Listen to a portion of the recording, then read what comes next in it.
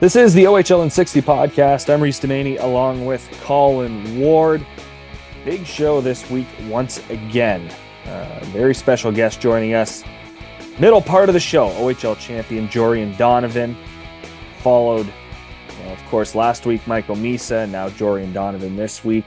Really fun show. And when you listen to this first segment and think, geez, that was short. They're really getting right to it. Yeah, that Jorian Donovan interview is probably what, Colin, 33, 34 minutes. So yeah, it's going to be a long chat. So sit back and enjoy, because everyone, you're really going to enjoy it. So this opening segment is really just going to be kind of run through the headlines and get that out of the way, and then get to the best part of the show, which is Jorian Donovan joining us on the show. But Colin, we got to mention it before we get into anything OHL. A big loss. On Monday, I might say for you. We talked about it before we started. Of course, my Pittsburgh Steelers, they defeated the Bengals because they don't know how to snap the ball when trying to kick it. But what are we doing holding on the laces? Oh, really? You don't think kickers like kicking the laces? You don't think so? Hey, you know what? There's it's crazy how many long snappers get paid $1 million. I think the top long snapper I think it's on the Chargers, makes like $2.6 million a year. Sharing's caring. I want to be a long snapper. Yeah, legit. Right? You have one job. Yeah, and when you're on the field, other than snapping for a field goal, extra point, or field goal, you're probably not wanting to be on the field for the punt. Yeah. But I think what makes it worse is the fact that the Bengals don't even have a backup long snapper. Like your number one guy gets hurt and you don't have a backup. I know that's not a high priority position. Well, look at Kansas City. Really? Yeah. Well, Kansas City was crazy with the kicker there twisting his ankle or whatever on the kickoff. So that was interesting. But yeah, that was a big win for Pittsburgh. And I mean, their long snapper for Cincinnati, I don't know what the heck's going on there, but that was a mess. And it's interesting. Some CFL teams, I noticed they use the wide receiver because they get a better grip on the football, better receiving than a punter holding. It always scares me with the punter holding, because every time those snaps go funky like that, you're in trouble with the punter there, because let's be honest, I mean, they're not wanted on the field. When a punter is on the field, it's not a good situation for the offense. And I mean, Denver didn't punt a lot. We turned the ball over a lot on Monday night, but very true. You did you watched Joe Burrow on Sunday, and then you're like, hey, I want to be like that guy. That guy. Well, hey, you know what? I'm sorry about TJ Watt, by the way. Oh, yeah, that's devastating. That sucks. He doesn't need surgery though, but he's going to be out like 6 weeks. Pectoral, right? That's tough. Yeah. Pectoral muscles are tough because that's so hard for a football. Because when you get in on the rush, especially for him, it's tough when you get in on when the offensive guards get in on you like that. But yeah, Pittsburgh looked good. Mika Fitzpatrick looked good. Pick 6. Yeah, that was great. Najee Harris, hopefully he's okay. Just their Canadian offense didn't look Chase Claypool. Yeah. Yeah, and as you mentioned before, they're running a lot more, so that's nice to see with him. They did quite a few flips to Claypool as he was coming through. That was nice to see. I don't know why more teams don't do that. I mean, you see all these wide receivers coming in that are so fast, and you watch the combine. That's the best part about the NFL combine. The NFL combine is a waste of 7 hours if you're going to watch the full combine, but the best part is the 40. I would never do the 40, but no thanks. I mean, you see Jordan Davis in Philadelphia. I mean, D tackle 6'7", like 300 pounds running it and like nothing. Like these wide receivers are so quick. So it's always fun to watch those guys run the 40 and how effortless it is. But yeah, I don't know why more teams don't do that. And on Monday night with Denver, that was devastating. That was embarrassing. I mean, that might be the worst game I've ever saw the Broncos play. Yeah, I think that's because you decided to bet on them and it backfired. Yeah, whenever I bet on my team, it doesn't go good. Yeah. And I learned that back in the Super Bowl. That run was like, I never bet the Broncos once. I bet against them, and it was like just bet $1, and then all of a sudden, boom! Hey, next thing you know, we're winning. So that's why I did it. But I got to remind me every week. Even like I think this as of now, they're 10 points favored on Houston, Denver. I'm still not picking Denver. Pick Houston. See what happens. Yeah. Well, I like Davis Mills in the red zone. I like him. He was like top 5 in the red zone last year. I mean, that's solid and underrated. Like, who would think Davis Mills would be top 5 in the red zone in the NFL? Like, who? But yeah, that was an interesting stat. So I kind of don't mind him. I think he's underrated. But yeah, my pick 5 wasn't good this week. Devastating. I took Pittsburgh. I'm thinking about taking Pittsburgh this week again against New England. I think that's an easy one. Pittsburgh's not even favored, and it's in Pittsburgh, I believe. So why not? Right? Like, why not take that one with the defense? And I don't think Mac Jones can do much, but yeah, I'm excited for my pick 5 this week. Big bounce back. Good thing it's week 1 too for the Broncos. We should have went for it. 4th and 5 should have went for it, but oh well. It's going to be a little bit different for the Steelers showing up at Acrisure Field and not Acrisure Stadium, not no ketchup bottle on the scoreboard. That sucked. Hey, I wonder if they're auctioning off part of the bottle. That would be cool. That'd be a cool keepsake. That would be a cool keepsake. Yeah, good part of the Heinz logo. Yeah. I'd be down. Yeah, that'd be good. I mean, Heinz ketchup is very big in Southern Ontario, especially south of Windsor in the Kingsville area. Yeah, Heinz factory that's no longer there. Yeah, that's true. But tough one for my Broncos, good one for your Steelers. Next week, Denver, Houston. And at the end, I think we started this. I think we're going to start this. At the end, we're just going to say our score predictions. Yeah, just as a quick last-minute thing. Yeah, why not? Yeah, football season. You got a football team around the OHL? Let us know. It was actually pretty funny on Twitter on Thursday. Manny Pava tweeting out about the Eagles being back, him being an Eagles fan. That was pretty cool. You see Brandon Caputo from Niagara out there putting Atlanta. Did I chime in there with the Denver one? And then Brian Cato, Landon Cato's father, the captain of Niagara Ice Dog, he's a Raider fan. So that's going to be interesting. Denver, Vegas twice this year. Mm-hmm. But that was an interesting conversation. OHL fans invested into the NFL season, that's for sure. And that's why there's not a lot of Sunday games during the football season because of that. So it's going to be exciting. And let us know your predictions as well. Because, hey, I need all the advice I can get right now. My pick 5 was terrible. Yeah. It was terrible. I should be fired after week 1. I mean, like I mentioned before the show, if Dak Prescott sucks it up and plays football, I win quite a bit of money. So. Dallas looked terrible. Hey, at least we scored a touchdown. But Dallas didn't fumble twice on the 1. That's embarrassing. There's no excuse for that. I can't talk. We fumbled twice on the 1. I'm going to say everyone claims that Dallas is America's team. Yeah, how's that working America's out for you? Team. It's like saying the Leafs are Canada's team. It's the exact same. Only people that say that are Cowboy fans. The only people that say that about the Leafs are Leaf fans. Yeah. Nobody else does because you either love them or you hate them. There's no in between. It's like the New England Patriots. Me personally, I love the New England Patriots having a bad year this year. Yeah, I'd be down for that. I mean, could you imagine? I mean, the Bills are going to take the division anyways, but yeah, that's a lock. But like, could you imagine being our age, being a Boston sports fan? Bruins win a cup, Celtics win a championship, Patriots win rings really on rings. Good. Yeah. Red Sox winning World Series rings. Like, if you're a 24-year-old in Boston, like, you're lucky. Like, you're lucky. Being a Jays, Wings, Bronco fan, Raptors, I mean, it's been a struggle. There's been a few, but not that many recently. Yeah. Raptors, most recent.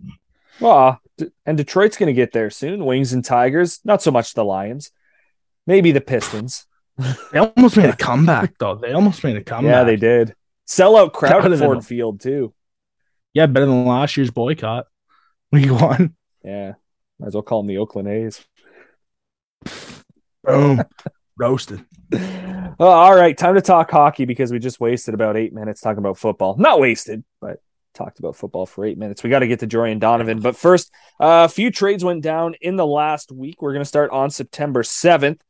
This is kind of not a favor, but a return for the Sam Dickinson trade. The Niagara Ice Dogs acquiring goaltender Owen Flores from the London Knights. Niagara giving up a 5th rounder in 2024, as well as a 2nd rounder in 2026, and they weren't done. They were involved in 3 out of the 4 trades this week, and Colin Ward in a second has the stat of the week. We will get to that. We will let you know who it is brought to you by.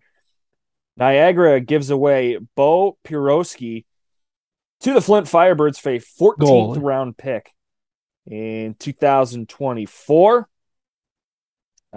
September 9th, Owen Outwater goes from the North Bay Battalion to the Kingston Big move. Frontenacs for 5 picks. They are Sarnia's 6th rounder in 2023, Kingston's 5th rounder in 2024, Kingston's 4th rounder in 2025, Kingston's 2nd rounder in 2026, and their 3rd rounder also in 2026. And then to round it off, Dylan Rubrick goes from the Ice Dogs to the Generals, Oshawa Generals, giving up an 8th rounder in 2024, which means it's time for the stat of the week. And it is brought to you by the Seattle Seahawks. Colin Ward, what is your stat of the week?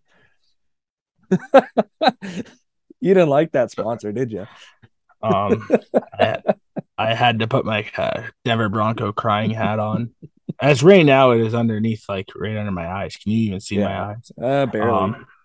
Devastating loss last night. Did not deserve to win. The fact that you have 180 more yards than Seattle and still lose, that just rips my heart out. I was surprised. I wasn't surprised it rained here Tuesday morning, the day after that game. I was not surprised that it rained Tuesday morning that next morning. I mean, the sun doesn't because of that devastating loss. That was a backbreaker. That one hurt. Yeah, because Seattle, Washington weather having a huge effect Tuesday morning here in Southern Ontario. So I didn't even think about that. Oh my, they're out to get me, man. They're out to get me. All right, Colin, stat of the week. Here we go. Yeah, then the Mariners catching the Jays too. Yeah, that was great. So I got to give Mike Stubbs credit on this one. He had the tweet of the day on that trade day. Since June 30th, there have been 25 trades made in the OHL. Niagara has been involved in 11 of them. Not a surprise. Not with the new ownership and general manager. You knew they were going to make moves, but wow. Impressive. A lot of work to be done, right? There's still a lot of work to be done, but good move. I would say it's a good move, and interesting. That's for sure. It's a lot of moves, and not surprised. Yeah, if you want to kind of get a grasp on the Dobblers' thinking and the Ice Dogs front office thinking, Brandon Caputo, the Dog Pound podcast, they've got quotes on a few of these moves that the Ice Dogs have made, and management making themselves available to the right media. So for anything for sure on the Ice Dogs, you actually attend, you can check them out. Yeah, exactly. If you actually attend. Yeah, so those were the few trades that went down. A couple other things I want to mention. Red Wings prospect tournament. It gets going. Thought we'd just mention just a few names. Pasquale Zito, JQ Birdie, show guests, not a big deal. Going to be suiting up for the Detroit Red Wings, as well as show guest Ano Femus. Unfortunately with Toronto, but still a very good opportunity for him going down to Traverse City and suiting up in the prospects tournament for the Maple Leafs. Just thought I'd shout out those 3 guys. Woody's dying right now. Yeah, just the way, unfortunately, suiting up for Toronto. No, I make fun and all, but if anyone can get an opportunity with one of the 32 hockey clubs in the NHL, hey, props to them. If they're going to give me $5 million, I'll play for them too. So, yeah, I would be a fourth line. I'd be a fourth line player and make $6 million. No problem. Yeah. That would be a contract Toronto would have. Oh, for sure. I'm just making $6 million. I'm waiting for Joe Thornton to come back. I'm waiting for it. Hey, I saw an interesting stat, and we could throw this into stat of the week the other day.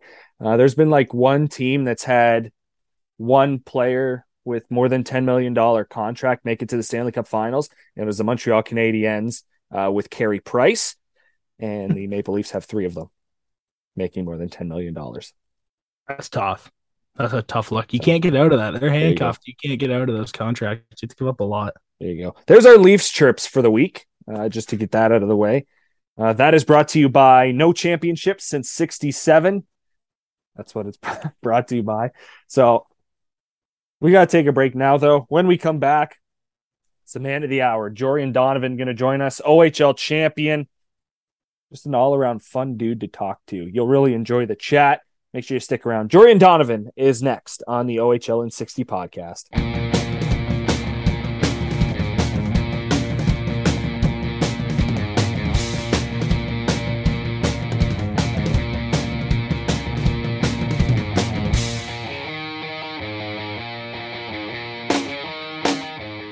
Welcome back to the OHL in 60 podcast. I'm Reese Domaney along with Colin Ward. Exciting part of the show. Somebody who actually knows something about hockey is joining us on the program. OHL champion, Ottawa Senators prospect, Jorian Donovan. Jorian, really appreciate you doing this, man. How are you? Yeah, I'm good. Thanks for having me out here. I'm excited to be on the podcast. Yeah, thanks for coming on. And Yeah. I just wanted to mention congrats on your championship. My first question for you was your rookie season getting thrown right into your draft year. What was that experience like, and how tough was that transition going right into your NHL draft year on a wagon of an OHL team? Yeah, honestly, it was pretty exciting year. You don't get to not many people get to experience kind of what this team went through, and being the first year, you get to learn a lot and learn a lot of valuable lessons. Kind of going through watching like the good players on our team kind of lead the way. And to be honest, I'm couldn't have been happier of how it went. And I was just it's just been such a crazy ride with the team, and I'm excited for next year. Yeah, how would you describe that transition for you into the OHL? Yeah, it was kind of weird just because of the COVID. So we really didn't play much games before the OHL season. So it was an interesting one, but I was glad that we had such a good team to kind of help me and learn with all the good players like Steos and Jacka. You can just look up to those guys and kind of learn from them. So it was fun to kind of do it this year. Yeah, and Yeah. plus you have a coach too as well. Sorry, Reese. No, it's all good. Jorian, what expectations did you have for yourself coming into this year? What kind of goals did you set for yourself going into your rookie year? Rookie year, I guess, if you want to call it that. Yeah, it was kind of a tough one to be honest because I really didn't know the waters of the Mm-hmm. OHL if you'd like to say it like that. So honestly, I just honestly was just trying to improve throughout the year and just kind of make an impact for myself. That was kind of biggest goal, and then just try to be the best player I can leading up to playoffs and leading into the draft. Yeah. And Right. was there one guy that you kind of like you mentioned, Jack Eye and Steos? Was there one guy that you really wanted to learn the most from and kind of attach yourself to early on to get the most out of them and kind of help you progress along throughout the year? Yeah, like honestly, I could say that about like I just mentioned those two guys, but I could have said that about any of the guys on our team, like White. Could have said that about Grushnikov, Mm-hmm. even our captain Cameron. Just they all had their ways of playing, and it was just they all played their parts so well. Whitey with his offensive ability, Grushnikov shutdown, or captain a shutdown guy, Steos power play specialist, Jack I just a two-way beast. So honestly, it was just having that kind of skill and talent on our team. It was cool just to kind of be able to watch and just and play with them to learn by them. And how big was that? How much did you guys want to win for your captain in that OHL finals there and plus in the Memorial Cup? I mean, Colton Cammer basically tearing everything in his knee and finishing the shift in the game one of the OHL finals. How much did you guys want to win for your captain? I mean, seeing him there on crutches, they were just heartbreaking to see that because we want to be out there with you guys so bad. How much did you guys want to win for him?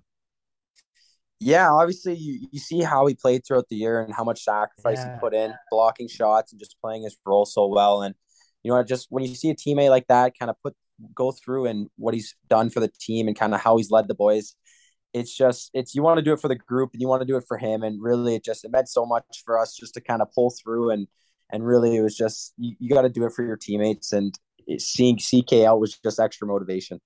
Yeah, and then also it was really the first time in the playoffs you guys hit adversity in that finals, and I mean that was a strong Windsor team.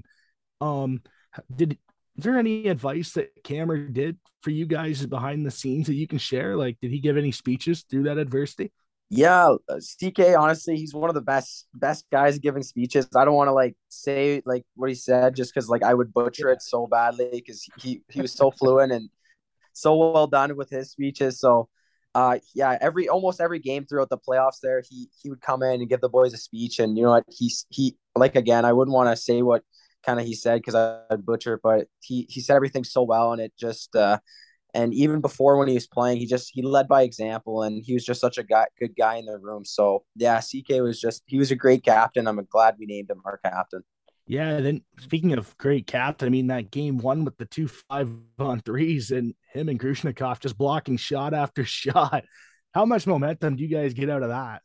Oh, it's crazy. Like everyone loves the big fancy moves and the big hits, but you know what, when you see your teammate get down and block a shot like those two did this year, it's not there's almost nothing better. It gets the boys fired up on the bench, and it really does change the momentum of the game. Yeah, and how much did Coach Jay McKee, who's played in the NHL, much like your dad, how much did Jay McKee help your game and the rest of your coaching staff in Hamilton help your game this year? Yeah, it was I was glad to have such great coaches who've they both, Andrew Campbell and Jay, both played in the NHL, which is obviously, like, when you have guys like that that've gone through what they've done, and it's pretty cool to see their experiences, and they have a lot to tell. So it was awesome because they're both really good defensively, and that was kind of one thing I was mainly focused on this year. So I got a lot of new tricks and stuff like that to kind of learn from them. So they were great this year. So I couldn't have been happier, kind of thing. Yeah, Yeah, for sure. yeah. And how much did that veteran presence of having McKee and that whole coaching staff, especially when you go down 1-0, first time you lose in the playoffs, then you go down 2-1 with game 3 being in Windsor, having to try and win one on the road. How much did that, Tough building. yeah, how much did that calm you guys down and be like, okay, like our coaching staff, they've been there before, they know what it takes. Like, just talk about that situation of actually being down in a series in the finals and just overcoming that and being able to come out with the 7-game win. Yeah, of course. Yeah. You know what? Jay said it well. Like, he said it after, like, our first loss, and he said it so well, which is, it wasn't adversity. Like, every team loses. We've lost before during the year, and it was just kind of a reset button. We just kind of went through our systems and stuff like we would do every day, and how we were winning, and just played the same way. And you know what? I'm glad that we stuck to it, and just having those guys that know to sticking to a system, and maybe having to tweak one or two things here and there, but really sticking to your main systems, and kind of the way how they coached it. So just having them there, which was huge presence, and they knew that they had confidence in us, and which gave us confidence, and ended up getting us the win pretty much. You guys were kind of the maybe not the better team for all 60, but a lot of the offensive categories you led. You outshot them 46-35 in game 1. You had more face-off wins than them. Like, as much as the coaching staff can be like, hey, we're okay, it's one game, that's fine, we're playing, there's a 7-game series for a reason. Just as players, that must have been just kept your confidence up, because you were a lot better in most areas. It happens that they put a puck in overtime and you guys didn't. Yeah, like you said it best. It's honestly, sometimes hockey's a game of there is lucks, and as much as it is how much you put into it.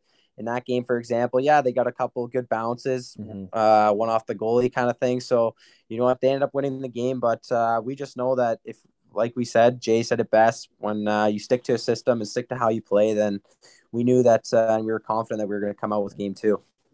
Yeah, for sure. And then you come home for game 7 and that crazy atmosphere after a tough game 6 in Windsor, but you come home for game 7, that atmosphere in Hamilton. And we talked a little bit about it before we came on air, Jorian, but how sick was that to play in front of that atmosphere in Hamilton? Yeah, honestly, probably what most people say, you can't really put it into words, kind of what the feeling is. And even if you kind of watch the video, but just like, and been there and watch the playoffs, there's no feeling of just walking onto the ice and just being in the moment of seeing the 12,000 people, or kind of whatever it was crazy. So seeing that upper bowl and seeing the rink and just feeling the energy of the crowd, there's really nothing better than just stepping on that ice and just absorbing everything that went through there. Really establishes momentum too for you guys. It's nice to have that crowd behind you. It's so tough for the road team to come into that environment.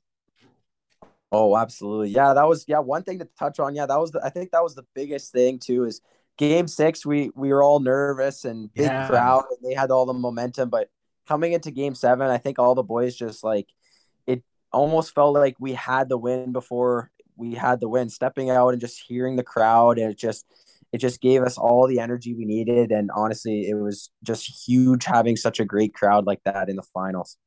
yeah, for sure. You guys had that relaxed mentality as well. I remember off ice, you guys had the speaker and stuff going down there. And I know Jay had it getting turned off for you guys there throughout the playoffs. But when you get that speaker going, I know you guys got that strut going, got that swagger back. So that was nice to hear before game 7. Oh yeah, absolutely.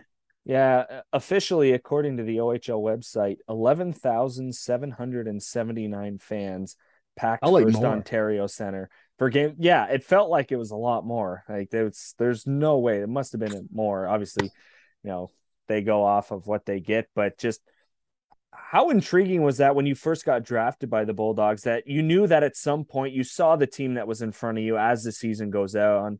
You get McTavish, you get Jacka, you get a couple smaller pieces like Biondi and Sims. Like you realize that you're in a position to win, and you knew the crowd was going to get bigger. So just for yourself in general, I guess, how much did you fuel off the crowd? Like you can talk about the team momentum, but for yourself, what did it feel like?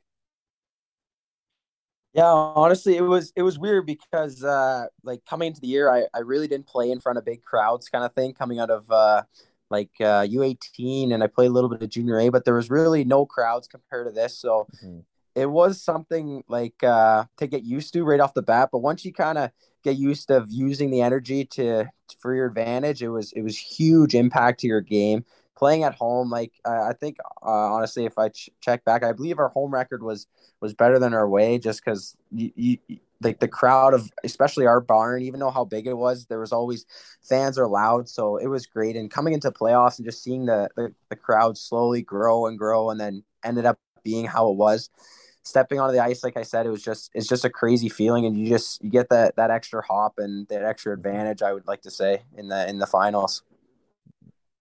Yeah, Yeah, for sure.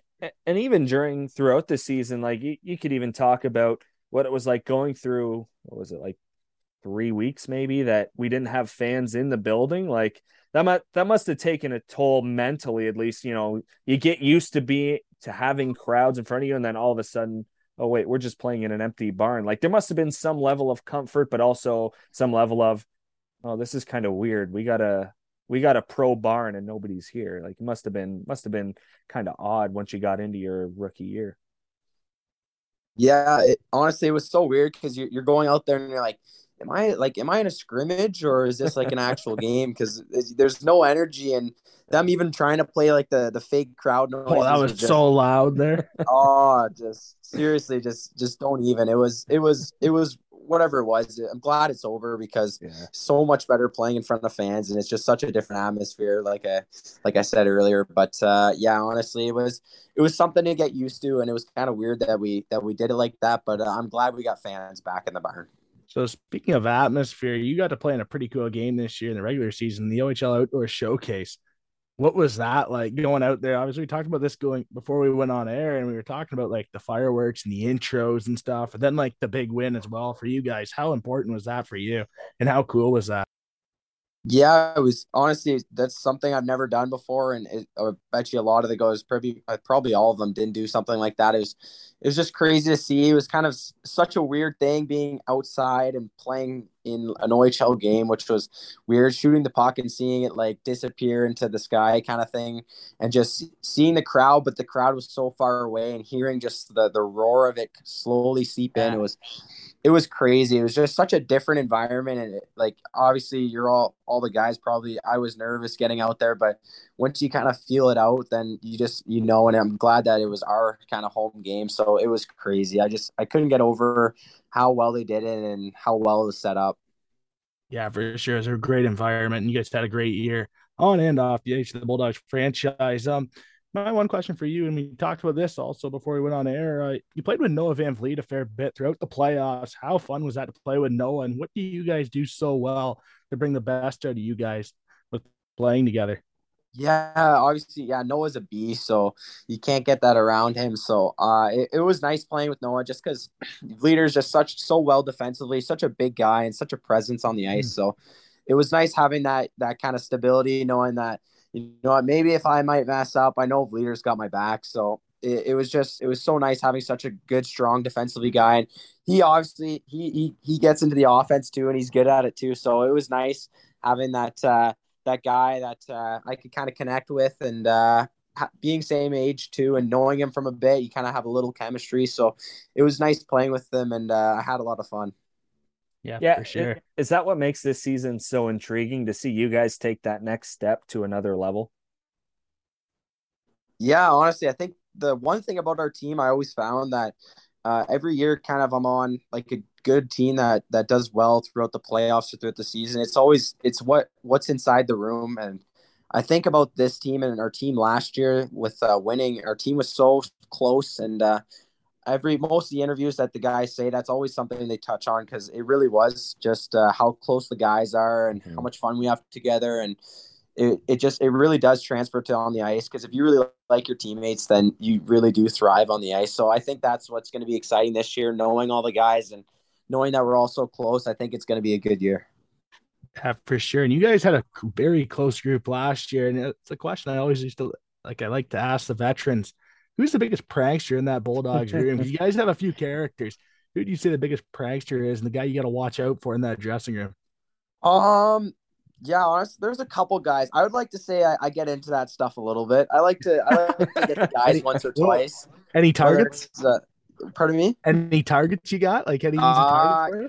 Yeah, me when I was a younger guy, I really liked getting into the older guy's skin just to kind of. Rat. Yeah, it was a risky play, but I think it ended up working out, because it was whatever it was, maybe daffle with little sticks, or maybe if it was a younger guy, maybe get him with a little car prank kind of thing. So that was all fun, but like nothing bad or anything. No. But there's a couple guys, and at the end of the day, it's all fun, and it just brings you guys closer. Yeah, that's awesome. How much was Jay McKee a part of that, being in an NHL room? He had to know some things. He had to know some tricks up his sleeve. Yeah, jeez. Yeah. Oh yeah, he was awesome. That's the one thing about having those guys who play in the NHL.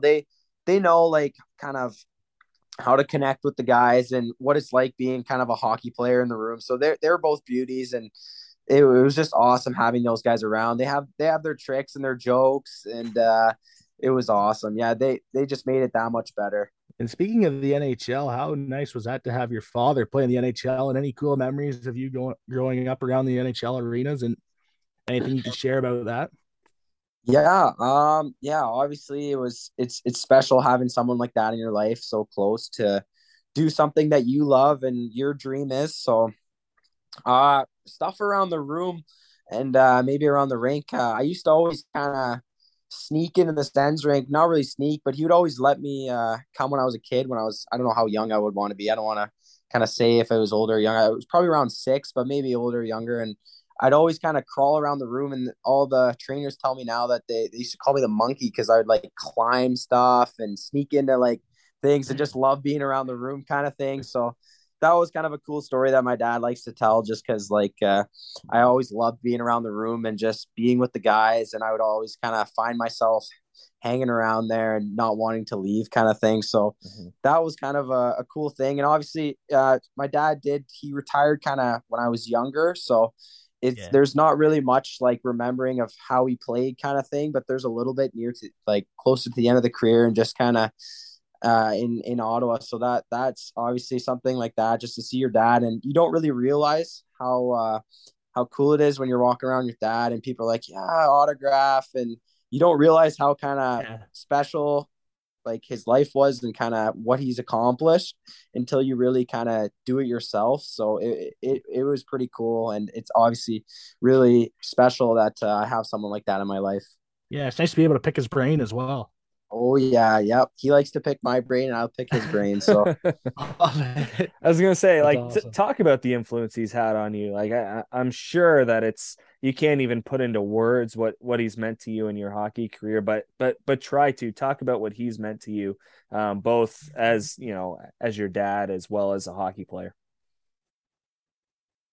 Yeah, it's honestly like it's crazy, just because like having someone with that much knowledge and being through and having the stories and the experience, it's just at your fingertips. It's crazy. It's like a Swiss Army knife of a tool of what you want to do. So it's pretty cool. So whether it's I want to do video, or he's coming and he's watching something and he's like bringing me over to watch video on a certain guy, or he always he's watching my game and watching over my video, and he's picking out certain things and telling me and teaching me little tricks, whether it's on the ice, off the ice. It's just having that much knowledge at your fingertips. It's crazy. And you really can't like understand how much stuff he knows. And it's you could ask him questions for days and he'll always have the answer to it. And it's just incredible just to have this kind of endless source of knowledge that you can pick at. Yeah, then you get drafted by the Senators on draft day. What was that feeling like? You were at the draft, so how was that hearing your name get called finally in person as well with the draft? Because the OHL draft not being in person for you, how was that to be able to be at the draft in Montreal and getting drafted by the Ottawa Senators? Yeah, it was it's really it's again one of those experiences that you really can't put into words. The feeling it happens so fast. It's a blink of an eye moment kind of thing where you're there celebrating with your family and friends. I had a couple buddies there, luckily, so it was kind of cool to share with them and my family. So then going down and seeing it's kind of weird too because it was all guys that I've known. DJ comes around the house and Yeah, hangs out with my dad and stuff. All those guys are I'm very familiar with. So it was kind of like instead of meeting new people, it's like, oh yeah, I've seen you before kind of thing. And it's awesome to kind of and it's just the one thing about it, it was like you don't since I've been around that organization so much, I really didn't understand like now I'm actually a part of it kind of thing. And it's just such a cool and then feeling. the connection with Belleville as well, which is only getting stronger. I mean, that Belleville Ottawa connection is so strong. The AHL team with very good coaching staff there in Troy, man, that's a special development center as well. Oh yeah, yeah. Those like honestly, that's the one thing too is I was working with Dave Bell this year. He's Oh, a yeah. defenseman coach there, so he's been awesome teaching me things. And like it's again, it's one of those things where it's like you learn so much from those guys, and you think as a kid you kind of know it all, but everyone just always has something new to bring and something better to teach you. So it's crazy having those like kind of resources and now being a part of such a kind of awesome and great organization. Yeah, then you get drafted and you see all the excitement they're building. I mean, the big moves they've made this summer. How exciting is that to see that core now? Brady, Norris, Jimmy Stew. How exciting is that to see the Brinket now with that core and get into get into camp and be able to pick their brains? Yeah, it's honestly it's cool because as a kid being from Ottawa, you get to watch Carlson and those guys in the playoffs dominate and having such great runs for the last couple of years, and then you see them rebuild, and then now you see all those young guys like Shabbat, Norris, Tim Stützle, Batherson, all kind of mature and develop, and you see like wow, and then they start to make those moves for like Giroux and DeBrincat, and you're like, wow, all right, so now we're gonna start seeing these playoff runs again. So it's pretty cool to kind of see it in person and kind of be a part of it, kind of thing. Yeah, for sure. What was your development camp experience like? Oh yeah, it was unbelievable. They run such a great development camp there. It's so cool how they have it all set up. First day practices, and then we go and we do a whole bunch of workshops and stuff like that, and then we end up having the 3-on-3 tournament at the very end. It's so cool. They do so much great stuff, and they have so many guys that have been through it and talk to, and so much resources to reach out. And honestly, it was such a great experience. And it's again, it's I keep saying this, but it's something you can't put into words, and it's just I was just glad to be a part of that great experience. And for you being around Ottawa, were you able to skate at the Sensplex this summer as well with guys like Sanderson and Boucher? Yeah, those are the exact guys I got to skate with. Oh, So it right was on. nice being able to work out and skate with those guys at the Bell Sensplex. Yeah. Got to work with my dad and Jesse Mhm. Winchester on the ice. So it was nice to have those guys around, and Jake Sanderson being a left-hand D too. So you can kind of look Star. up to a guy like that and kind of follow his footsteps and kind of learn from him. So it was pretty cool. Yeah. Yeah, Yeah. really good player. Sanderson. Oh yeah, he's a great player. What's one thing you took away from that, whether it was from a coach or a player? What's one thing that you're going to take from that to take into the Bulldog season this year? Yeah, one thing for me is just watching how pros never really stick handle. Like you kind of see it maybe like the really good players like Makar and McKinnon, they Mhm. love the stick handles. But if you watch a guy like Hedman or even watching Jake Sanderson, they push the puck and always have they never stick handle. And it's crazy just to see how much deception that brings to like someone's game by not stick handling and just having control and never knowing if they're going to go backhand or never know if they're going to pass or shoot. It's crazy having that deception. That's something that I kind of want to work on throughout the year this year. Yeah. And speaking of that, who would you say you model your game after in the NHL level? I mean, there's so many good young star defensemen up. I mean, recent I being Red Wing fan, seeing Mo Sider and Simon Edvinsson coming up. You see all these young defensemen that are just coming up and they're absolute studs.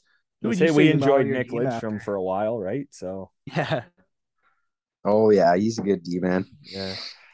Yeah, it's been kind of like just being from Ottawa. I kind of say this a lot, but just watching Shabbat and Carlson when he was here, those guys have been huge. It was kind of weird because this year I didn't really get to be playing my rookie year. I didn't really get to play like them just because I kind of had to play a role with being with such a good team. But Mhm. those are two guys I really try to model my game after. But yeah, like I could put like kind of a couple guys together, whether it's like, I don't know, those two guys offensively kind of thing, and then you get like a guy like Hedman kind of poised, but like I really can't like put maybe what I haven't really found a guy, but I would say Shabbat is kind of a guy I look up to.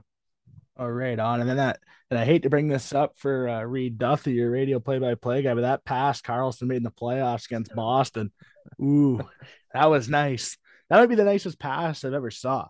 Oh, it was incredible. It like just seeing like, and I think he was hurt too in that Yeah, play. So him that season, it was crazy. Even the pass to Hoffman and that whole series and how he played was just incredible. right on.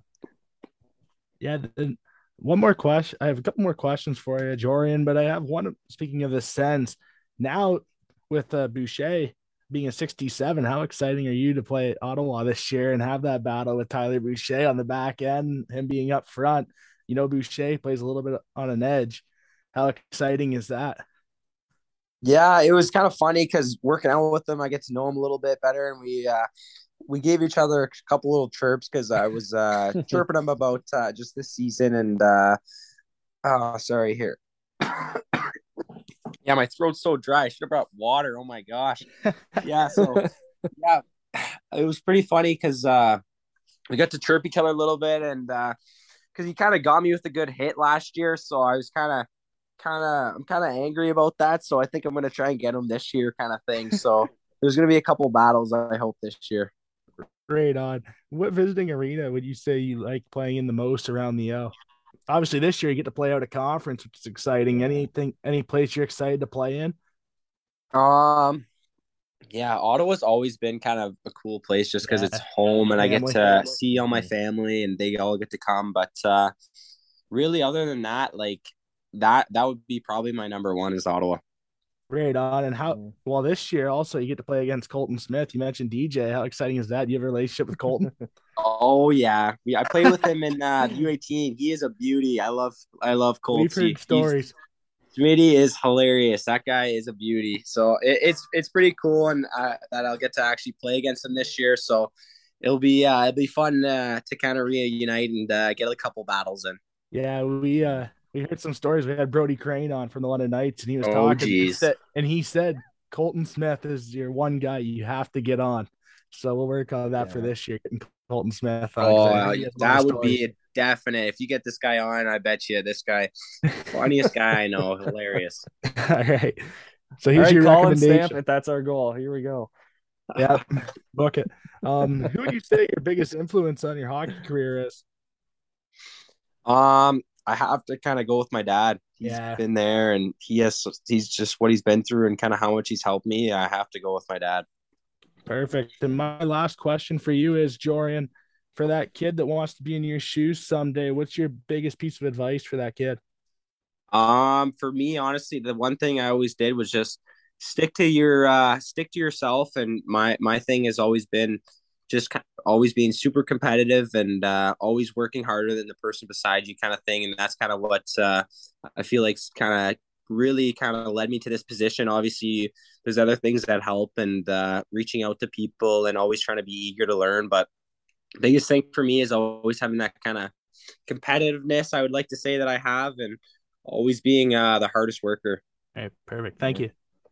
One more for me, Jorian. We I asked you earlier kind of what you expected for yourself going into your OHL career, and you were, obviously rookies coming in, you don't really know what to expect. You expect, the veteran guys to kind of lead the way and show you how it works. But as we exit the interview and as you enter your second year in the OHL, what do you expect of yourself? Like, obviously, you've had conversation with the Bulldogs, with the Senators. I'm sure the ongoing conversations with your dad. Oh, I'd love you to see you work on this, kind of make you, get better in this area. But for yourself into this second year, what do you expect of yourself?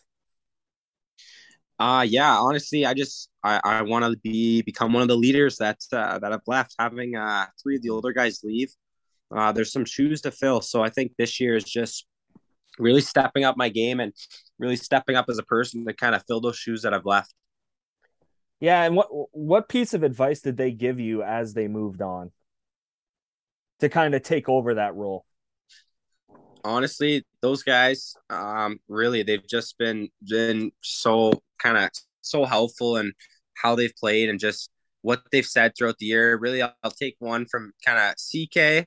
CK has just been such a great leader on and off the ice, and I think the biggest thing from him is just kind of be confident but not cocky kind of thing. Mm-hmm. He's always just a super modest guy and just super confident guy, but he was just always just best leader. Arbor, just super physical guy, but again, he's just another just the Just what a he does. wagon. As much as he is good on the ice, it's just the stuff that he puts off the ice just to keep persevering. And he's got a crazy story of how he didn't get drafted in the UHL or anything, and what he's become. And that's the biggest thing from him was just keep working and keep going towards your goals. And then Nader's just an absolute beauty. I love that guy. So he's been super helpful in teaching me offensive stuff. So his biggest thing was just honestly get pucks on net is kind of such a simple thing, but honestly having a year that he did, that was his biggest thing, was just always throwing a biscuit on net, and it would always create something. Yeah, I was going to say there was no one better in the Ontario Hockey League putting pucks on net than Nathan Steo. So that's a perfect way to end it, Jorian. We really appreciate you doing this. Again, congrats on winning the OHL championship. Congrats on a Memorial Cup final berth. Bulldogs have a lot to do in 2022, 2023. You guys are going to be exciting again. So thanks so much for the time. We really appreciate it. And we wish you all the best this coming season.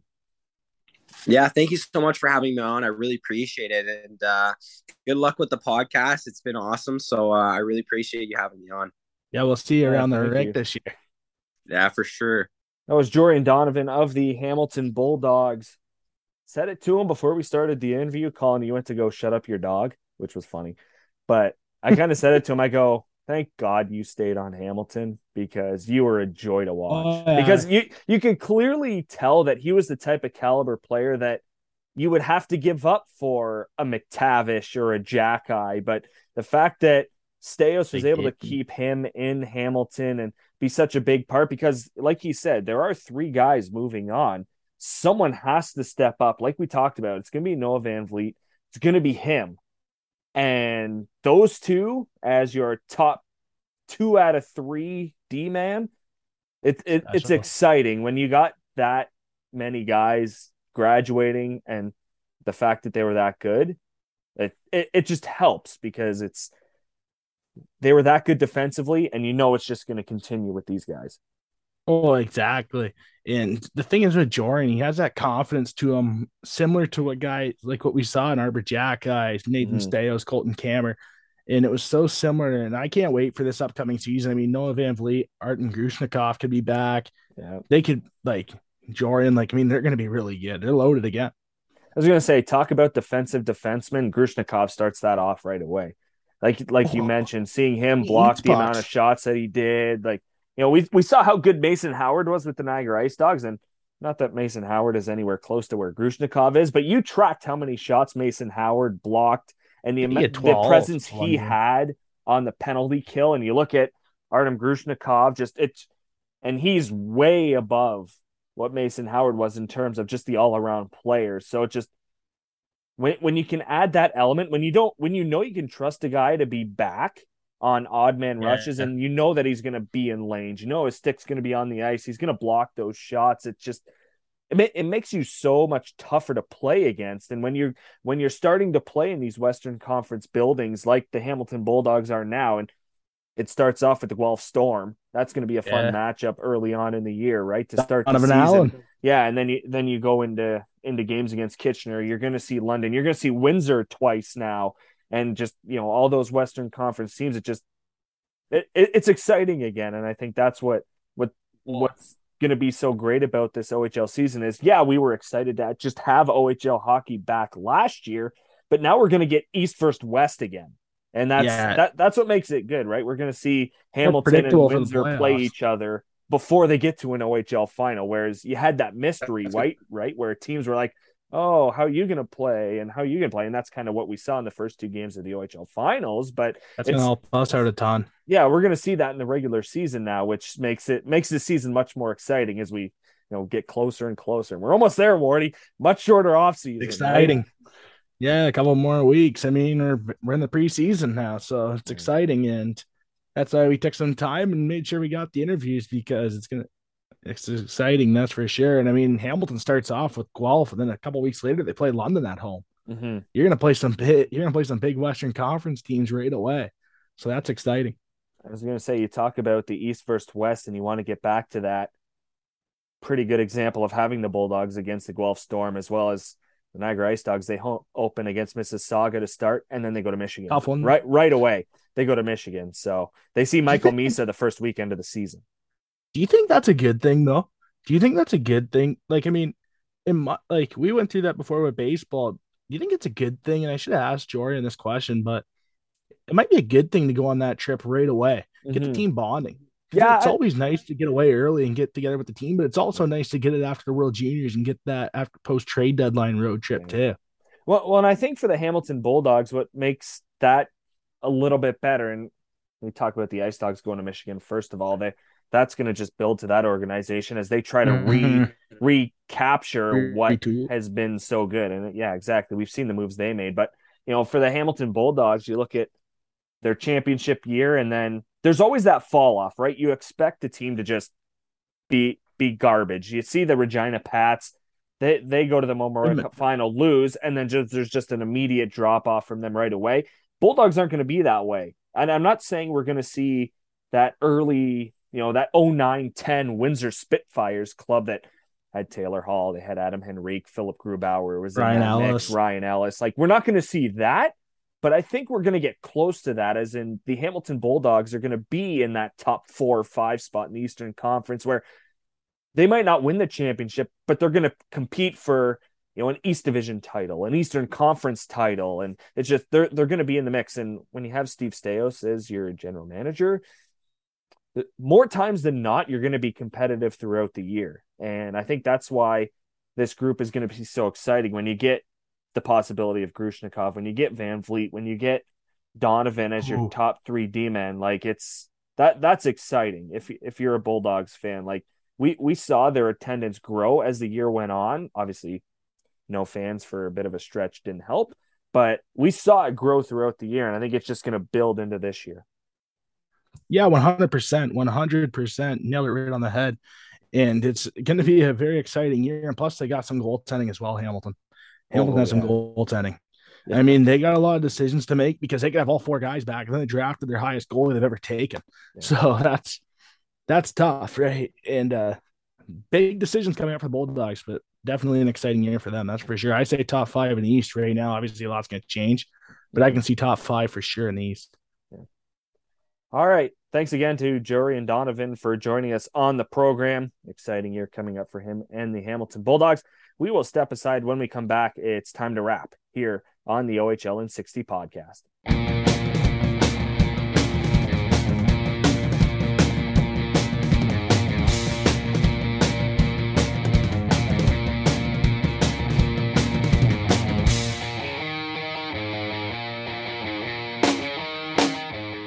Welcome back to the OHL in 60 podcast. I'm Reese Demaney along with Colin Ward. Thanks again to Jorian Donovan for joining us on the show.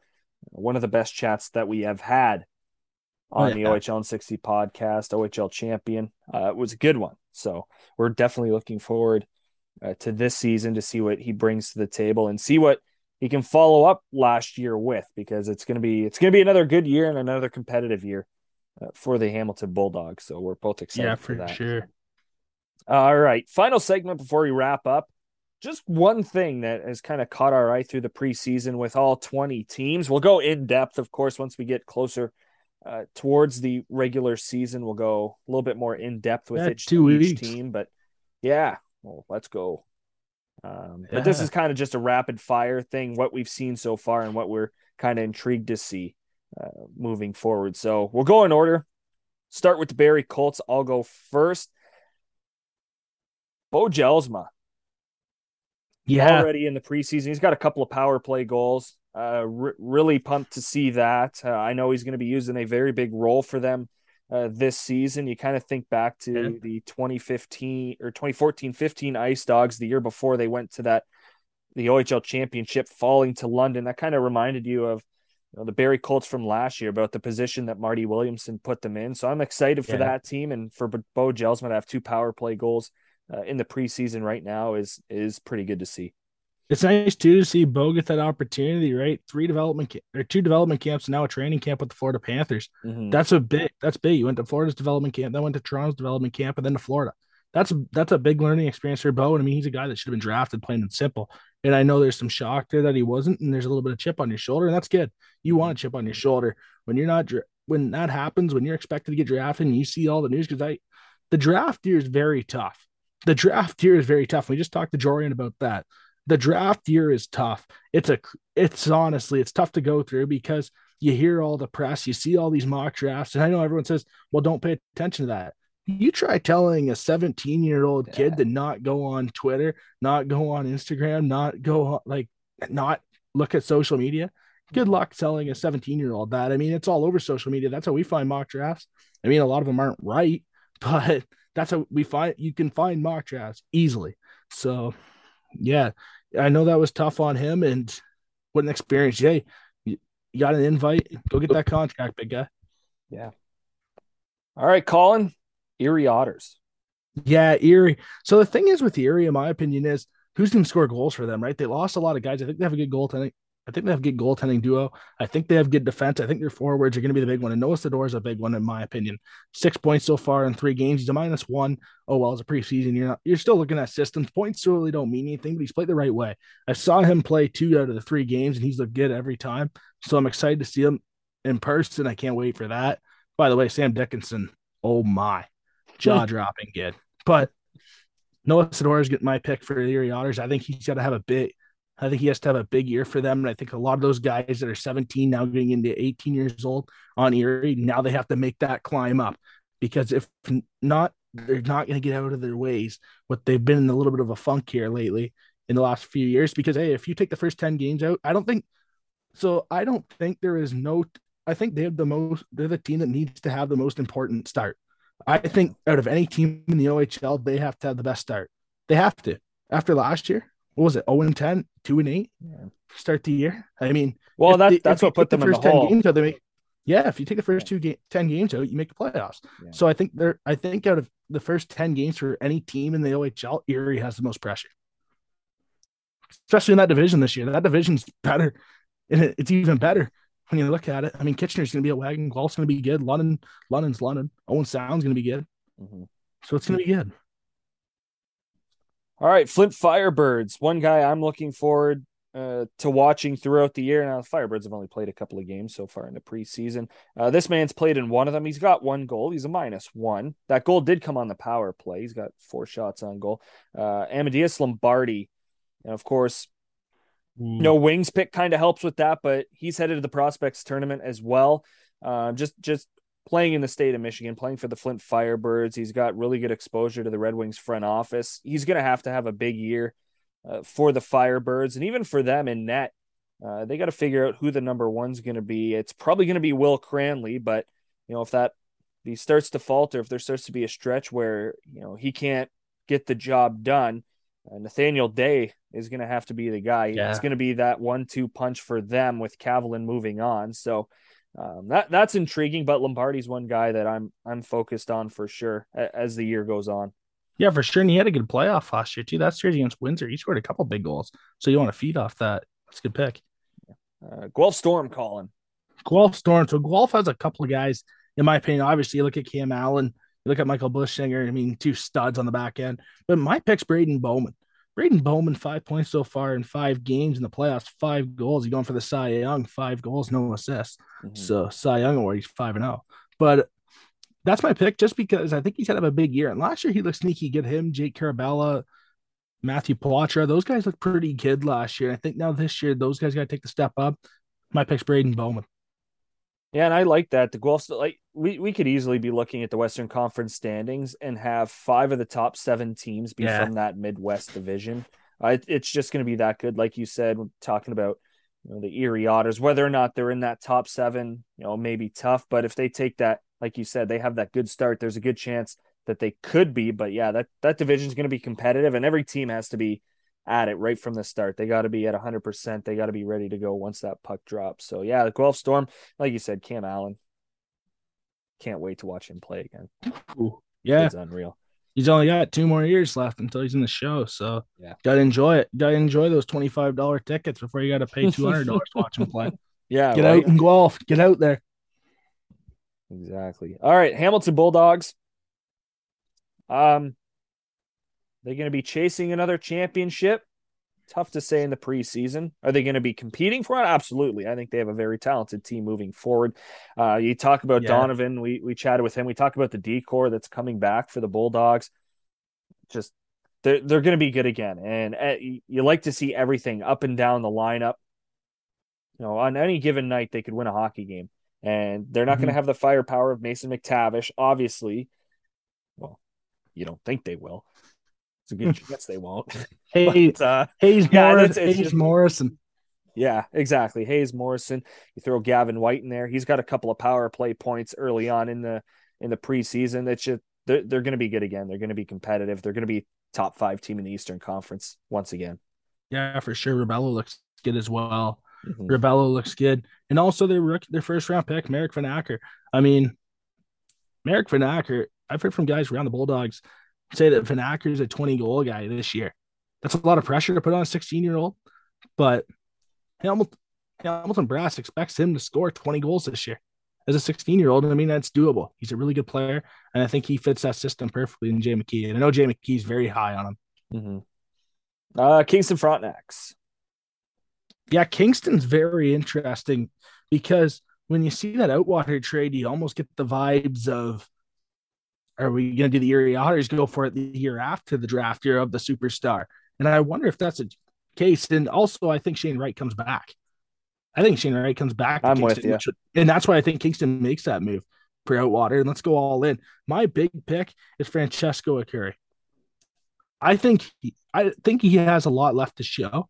I don't think we saw that true potential. I mean, he's been solid. That's for sure. But I don't think we saw that true potential that we saw from that great Don Mills team. And obviously the big difference from minor midget to the OHL. But we saw Othman show up. We see Wright show up. Now let's see Akuri take this role as he'll be a leader this year on that Frontenacs team. Let's see how good he is, because I think he's going to have a big year this year for the Frontenacs, and that's why I go with Akuri. Yeah, I like that pick, Colin.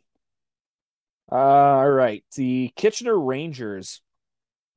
A lot of very intriguing areas for them coming into this season, and just one of them is, you look at the headline on the Kitchener Rangers website: 7 guys are going to NHL camps. That includes Martin, who's headed to Detroit, Traverse City. Let's go Wings. Good player. That includes Vlad, Schmidt, of course, show guest Francesco Pinelli heading to Los Angeles Kings camp, and then Serpa as well, to name one more. But up and down, you could look at this team and give them any chance, or as good a chance as any team in the OHL to compete for a championship. And yeah, for sure.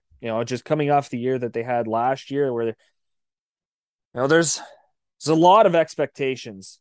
That's for sure. I think it's for them, it's about getting off to a good start as well. The Erie Otters, you talk about them. Kitchener Rangers, way more talented, but it's all about that start, and it's gonna start at the top with Rakoff, and he's got 6 points already in 4 games, 2 power play goals already, and it starts from there. Francesco Pinelli, obviously, he's going to be part of it. Joseph Serpa, just up and down that lineup, the amount of talent they have, and then in goal, I think it's easy to pick Jackson Parsons as that number one guy, but it's going to be very competitive with Marcus Vandenberg. Both have played a Well, couple of games in the preseason so far. So I like them from front to back. The Kitchener Rangers all around. Very good team. remember last year when when Kitchener went on that losing streak there, and Vandenberg came in and played a couple good games Mm-hmm. before Chyon found his game again. Then Parsons found his game. Then they had that duo back. But Vandenberg's played good last year. To small appearances, he's played good. So that's one name to look out for. That they have good goaltending again, Kitchener. That's Mm-hmm. for sure. London Knights, Wardy.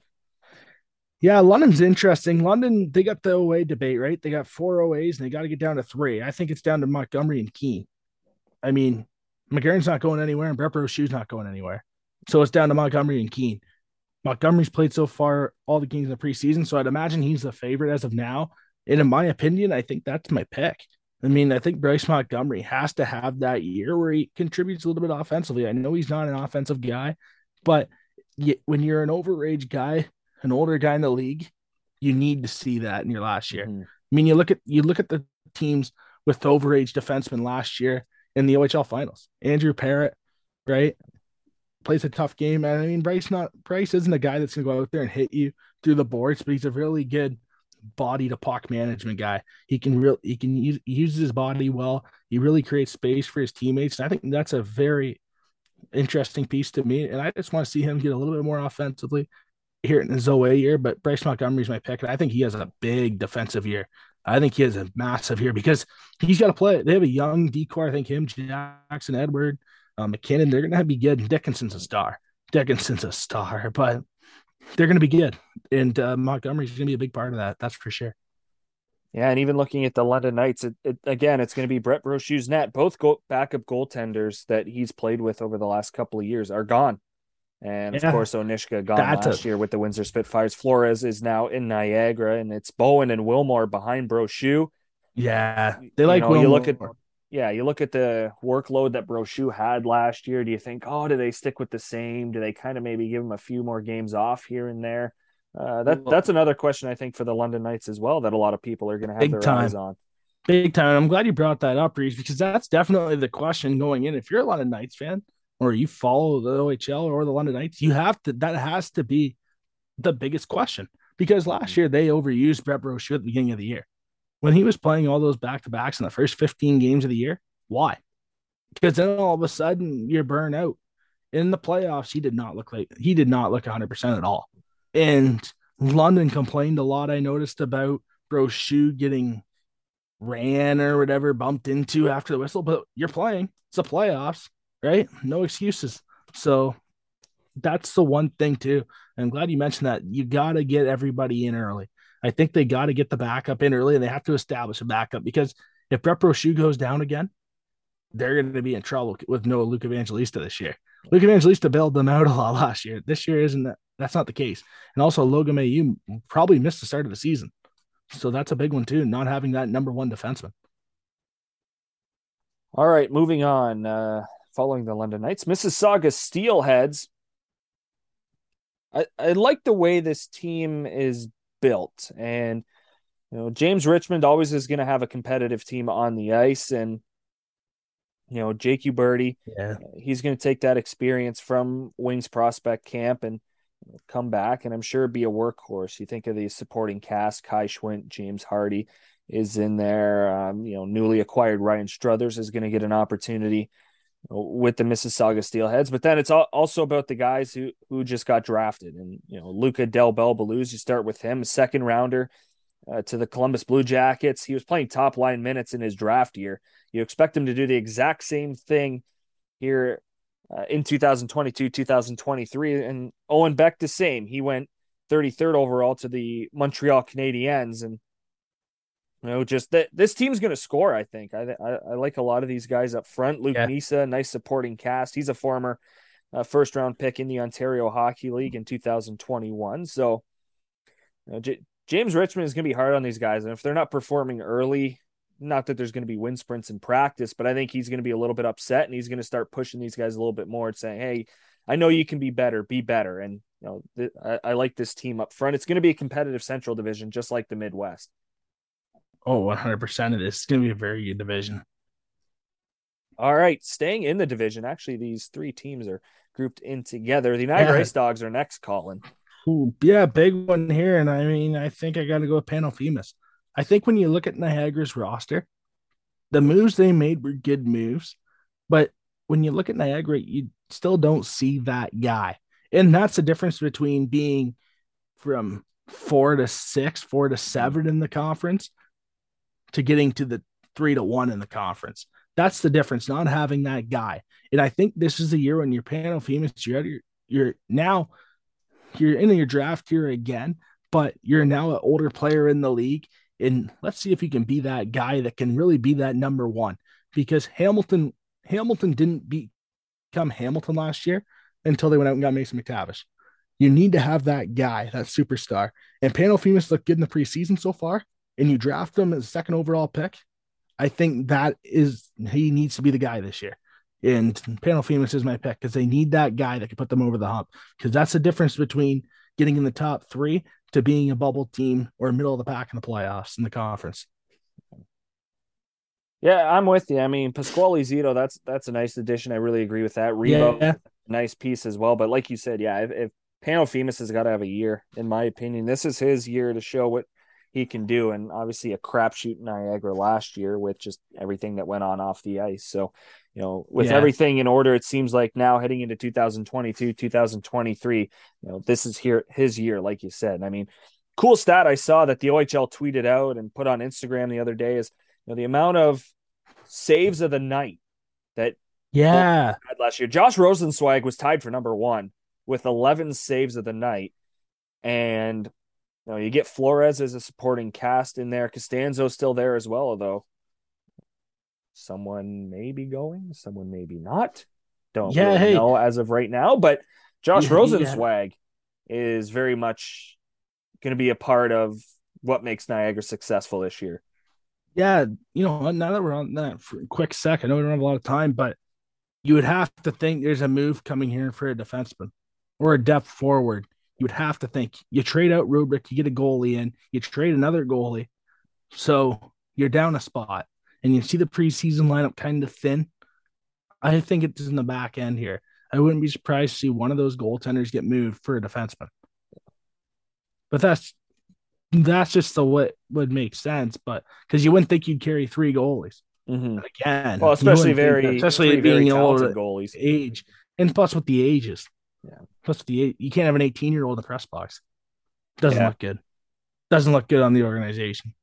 But that's something you would have to think is going to come here within the weeks here leading up to the opening night. Mm-hmm. All right, North Bay Battalion. I'm going immediately to the back end. Ty Nelson, following his draft year, third round, 68th overall to Seattle Kraken. We're just excited to see him. Former show guest, not a big deal. They have a very good decor. Avery Winslow is involved in that. Paul Christopoulos is part of that decor as well. It's another reason to expect North Bay to be at the top or near the top of that Central Division, and even back in goal. No more Verbetic. Dom DiVincentis. It's his net. Two rookie goaltenders listed on their preseason roster: Charlie Robertson and Michael McIver. It's Dom's net, and we saw great things from him last year. And of course, they had solid D in 2021, 2022, but it's just going to carry over into this season, and it's going to all start from the back end there. Can they keep pucks out of their net? And then the offense is just going to follow, of course. You look at Arnsby, up front, Dalen Wakely, of course, Kyle McDonald, Matvey Petrov, Kyle Jackson as well. It's another good North Bay team. Yeah, for sure, 100%. Oshawa Generals. Oshawa, for me, I think it's plain and simple. I think they're going to have the goaltending. They're going to have good defense, and they'll have Harrison back. That's a big one, probably their captain. I think Stuart Roloffs is the one. I mean, first round pick in 2019 by London. He comes over to Oshawa, 45 points in 62 games last year. I think you got to have a guy that's a point a game right now. And I know personally for him, his goals has to be, I want to be a point a game guy. I won't be satisfied with under 62 points next year because if he has a point a game or more, Oshawa is going to be a above quality team in the Ontario Hockey League. And I think that's a big piece of the puzzle for the Oshawa Generals Stuart Roloff. So that's my pick. All right. The Ottawa 67s. And I'm going right to the blue paint. Colin McKenzie for Hey, the Oshawa Generals. Yeah, I know you liked him last year, Colin. yeah, I never Oshawa really got a Generals, lot of. Ottawa 67. Sorry. Former 8th round pick of the 67s. Got into 8 games last year. He had a 383 goals against. You want that save percentage higher, but he was also 4-0, which Yeah. helped out quite a bit, right? In the 67s, it's still, I don't know if we're not sure what we're expecting from them, but early on, McKenzie at 2.01 goals against average in the preseason so far. You would think that would have to be top priority for them to make sure they're good in net. He's also got a 909 save percentage. So that's it for me for the 67s. If you're looking at them, obviously Luca Pinelli is a nice player to look at as well, and nice player to watch. But if Colin McKenzie's good, then the Ottawa 67s are going to be really good. Oh, 100%. And then that's a good pick. I mean, McKenzie was getting his draft year out of Waterloo back in minor midget a couple seasons back. All right, you're going to enjoy this one, Colin. The Owen Sound attack. Yeah, I feel like I have a contract written out with Gavin Bryant to say I have to pick Gavin Bryant. But I mean, he has to have a big year. Gavin has to have a big year this year and can get the opportunity. Gavin Bryant's a big one, but I got to go with Colby Barlow. Draft year. Can you continue off your rookie season? Can you continue to produce points? Because if he can, Owen Sound's going to be a wagon. Look out for them. Peterborough Pete's. Michael Simpson having one hell of a start to the preseason for him. That's a big piece. Notice how I'm taking all the freaking goalies. But yeah, no, 2 games played so far for Simpson. Nothing's beat him. He's got one win in that time. Yeah, he's stopped all 41 shots that he's faced. So that's very exciting for the Peterborough Petes. And also hope they transition to their to this year what we saw in round 1 last year. Obviously, it's tough to look at a 4-game sweep at the hands of the eventual OHL champions and Memorial Cup finalists. But, if they continue to be rough, and I'm not hoping that they rough people up, I'm not hoping they injure people, I'm not looking for that. It's just, if Peterborough can play that style, and that's tough to maintain, obviously, throughout the season, but if they can start off like that and just kind of work their way into certain situations in games where if they can be the more physical team, they're going to win, then I like that part of their game. I like the Peterborough Petes. If they can continue what they did to the Hamilton Bulldogs physically in round 1 and transition that this year, I like not their chances to win a championship, but I like their chances to be, middle of the pack in that Eastern Conference, maybe around 7 in the East, 6 or 7. Yeah, for sure. That's a good pick. All right, following the Peterborough Petes, Saginaw Spirit, Colin. Saginaw, it's pretty easy in my opinion. I think I gotta go with Josh Bloom. I think Josh Bloom had a very good year last year, and we all thought at the deadline he could be a trade candidate. Saginaw elected not to trade him, and that was a good decision because it's going to really benefit them this year because I think he's going to be a captain for them, and I think they're going to go how he goes. It's a big one. Also, Luke McNamara show guess having a really good preseason so far. So, but my pick's Josh Bloom. Yeah, and of course Michael Misa. Very exciting player to watch. Yeah, I don't know what we're gonna expect for points in Misa. Mm-hmm. I mean, I'd be happy. I would be happy with 40 points. I'd be ecstatic. I mean, it's tough, right? You're 15 years old. If you got 40 points as a 15-year-old, wow, what a year. Sarnia Sting, Alan Letang into his second season as the bench boss for the Sarnia Sting. Ben Goudreau's back in goal for them. That's huge. You look at the guys they have on the back end. It's a very experienced blue line. One rookie listed on their preseason roster right now, and that's Carson Campbell, who was a 3rd-round pick in the Ontario Hockey League priority selection. But Ryan Mast, Owen McDonald, you got Dillingham, Richie, Romeo. It's Alexis Davio. Like it's a very experienced blue line, and even you look up front, they got a lot of experience too. 2 rookies listed on this preseason roster. And so they're going to have guys who have miles. right now. They're Yeah. going to have a lot of guys who have been in this league, played quite a few games in this league. Theo Hill is going to be an exciting player to watch for them. Nemesnikov, of course, no longer having ties to the Wings. Well, kind of, but Yeah. Vlad Nemesnikov no longer there. But this is going to be a really good team. Of course, you got Ty Voigt, who was an NHL drafted player, back for the Sarnia Sting. Yeah. Big one. Sioux Greyhounds. We got 3 more to go. Yeah, Tyler Savard. I mean, I think Savard has a big year. 28 points in 49 games last year at Peterborough. I think he has a really big one. Big year this year. I mean, 11th round pick. Talk about value, but Sault Ste. Marie Greyhounds have gotten. Tyler Savard is my pick. Sudbury Wolves. Quentin Musty. Hey, good pick. Yeah, in 50 games last year for him, I think we expected quite a bit more. 12 goals, 19 assists. Again, we're talking about a 16-year-old coming into the Ontario Hockey League. That's hard enough as it is, and then you get the honor of being the first overall pick. It makes it even tougher. But 19 or 12 goals, 19 assists, 31 points. The minus 21 jumps out to me, as well as the 70 penalty minutes for him. Not that I'm sure Sudbury enjoys the toughness from him, but for him to be successful, he's got to be on the ice a little bit more. I think 31 points. I think that's going to improve. Look for him to shoot the puck a little bit more. 138 shots in 50 games isn't not bad by any means, but I think he's going to have a lot of chances on net. I think he's going to find a lot of open space, getting into his second season in the Ontario Hockey League. So Quentin Musty, this is draft year, and he's got to have a big bounce back year, because I'm sure that's one area or one guy that scouts are really going to be looking at in terms of who's going to improve. Is that adjustment going to come from year 1 to year 2? Yeah, I mean, there's a lot of hope there, right? There's a lot of expectations this year in Quentin Musty, and that's a good pick. I think Musty has a big year. I mean, he was well advertised, and coming into the season, I think he has a massive year this year for the Sudbury Wolves. Mm-hmm. And last but not least, the Western Conference champion Windsor Spitfires. Yeah, Windsor, I think it's the newly acquired Colton Smith.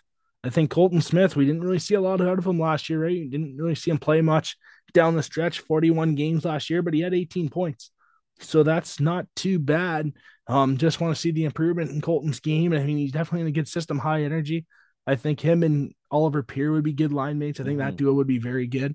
So interested to see what happens there. But Colton Smith's my pick for the Windsor Spitfires. And I think Windsor's a very good team. I think they're loaded. They're probably going to get Wyatt Johnston back. More than likely. And the MVP. I mean, That's massive. Yeah, I like that you mentioned Oliver Peer. I talked about him throughout the OHL finals and the kind of impact that he had. We talked about him with Manny Pava on the show here. Just what kind of impact Oliver Peer can have moving up into a bigger role for the Spitfires, with a guy like Cooley moving out, Zito no longer with the Spitfires as well. So, no, it's intriguing. He only had 9 points last year, but I think he's capable of definitely bumping that up and timesing that by at least 3 to get to around 27 points. So, lots of good things to like about the Spits, and lots of good things to like heading into this season. I mean, we went way longer than we probably wanted to, but no big deal. Very long show this week. Oh, well, went into overtime. No big deal. But we'll go more in depth as we head towards the regular season. We'll dig a little bit deeper into each team heading up to night 1 of the OHL season. But that will wrap it up for this week's show. Wardy, as we head out, score prediction. Who you got? Houston versus Denver. So I got to pick my Broncos. I think we bounce back. But my one question is, this is a big week. It's either we're frauds or we're for real. Because if you don't bounce back after a week like that, it's not good. So let's see. We're really going to see the real team bonding here. I mean, that was terrible on Monday night. That's awful. I mean, you give up 71 yards in penalties, and you still have 181 more yards in Seattle on top of the penalties you gave them, and you still lose by 1 point. So you play that game 10 times, you probably win at 9, and I think they bounce back, and I hope they would. So I'm going to go 31-13 Denver. All right. 10 point spread. They're 10 points favored. So the Yeah. 31-13 isn't bad. Yeah. For me, Steelers Patriots. That's a big one. Steelers at home for the first time this season. I like their chances against the Patriots. I mean, the one deciding factor, of course, no Watt Does for the Harris next play? 6 weeks. Yeah, does Harris play exactly? But the defense definitely had a big part in their win against the Bengals, and so did a lot of turnovers from Joe Burrow. But can the Yeah. defense play without Watt? Can they still be as effective? And obviously, they're not going to, but can they try to live up to the expectations that this team has with Watt in the lineup? Because if they can't figure it out without him, Steelers are going to lose 6 in a row, and they're going to be 1-6 when Watt comes back. So I'm going with not a low scoring game, but I'm going with a close game. I think Steelers win 20-17. Yeah, that's a good one. You want it to be under 20. You don't want to have New England score more than 20. Yeah. Especially because Trubinsky didn't look all that great until they were aggressive. In overtime, you said, let's just go for it, right? So yeah, I like that pick. That's a good one. All right. Let us know your picks. Yeah. Yeah, exactly. And if you're a Lions fan, I'm sorry. Don't get in a fight outside of Ford Field. Yeah, in front of America Park. Yeah, exactly. A lot of losing in that city right now, but the Wings will get there. Yeah. Yeah. For sure. All right, that wraps up the show. Again, thanks so much to Jorian Donovan for joining us on the program, and thanks to you, the listeners, for tuning in every week as we get ready for the 2022-2023 OHL season. For Colin Ward, I'm Reese Dumaney. Thanks again, and we will chat again in 6 days.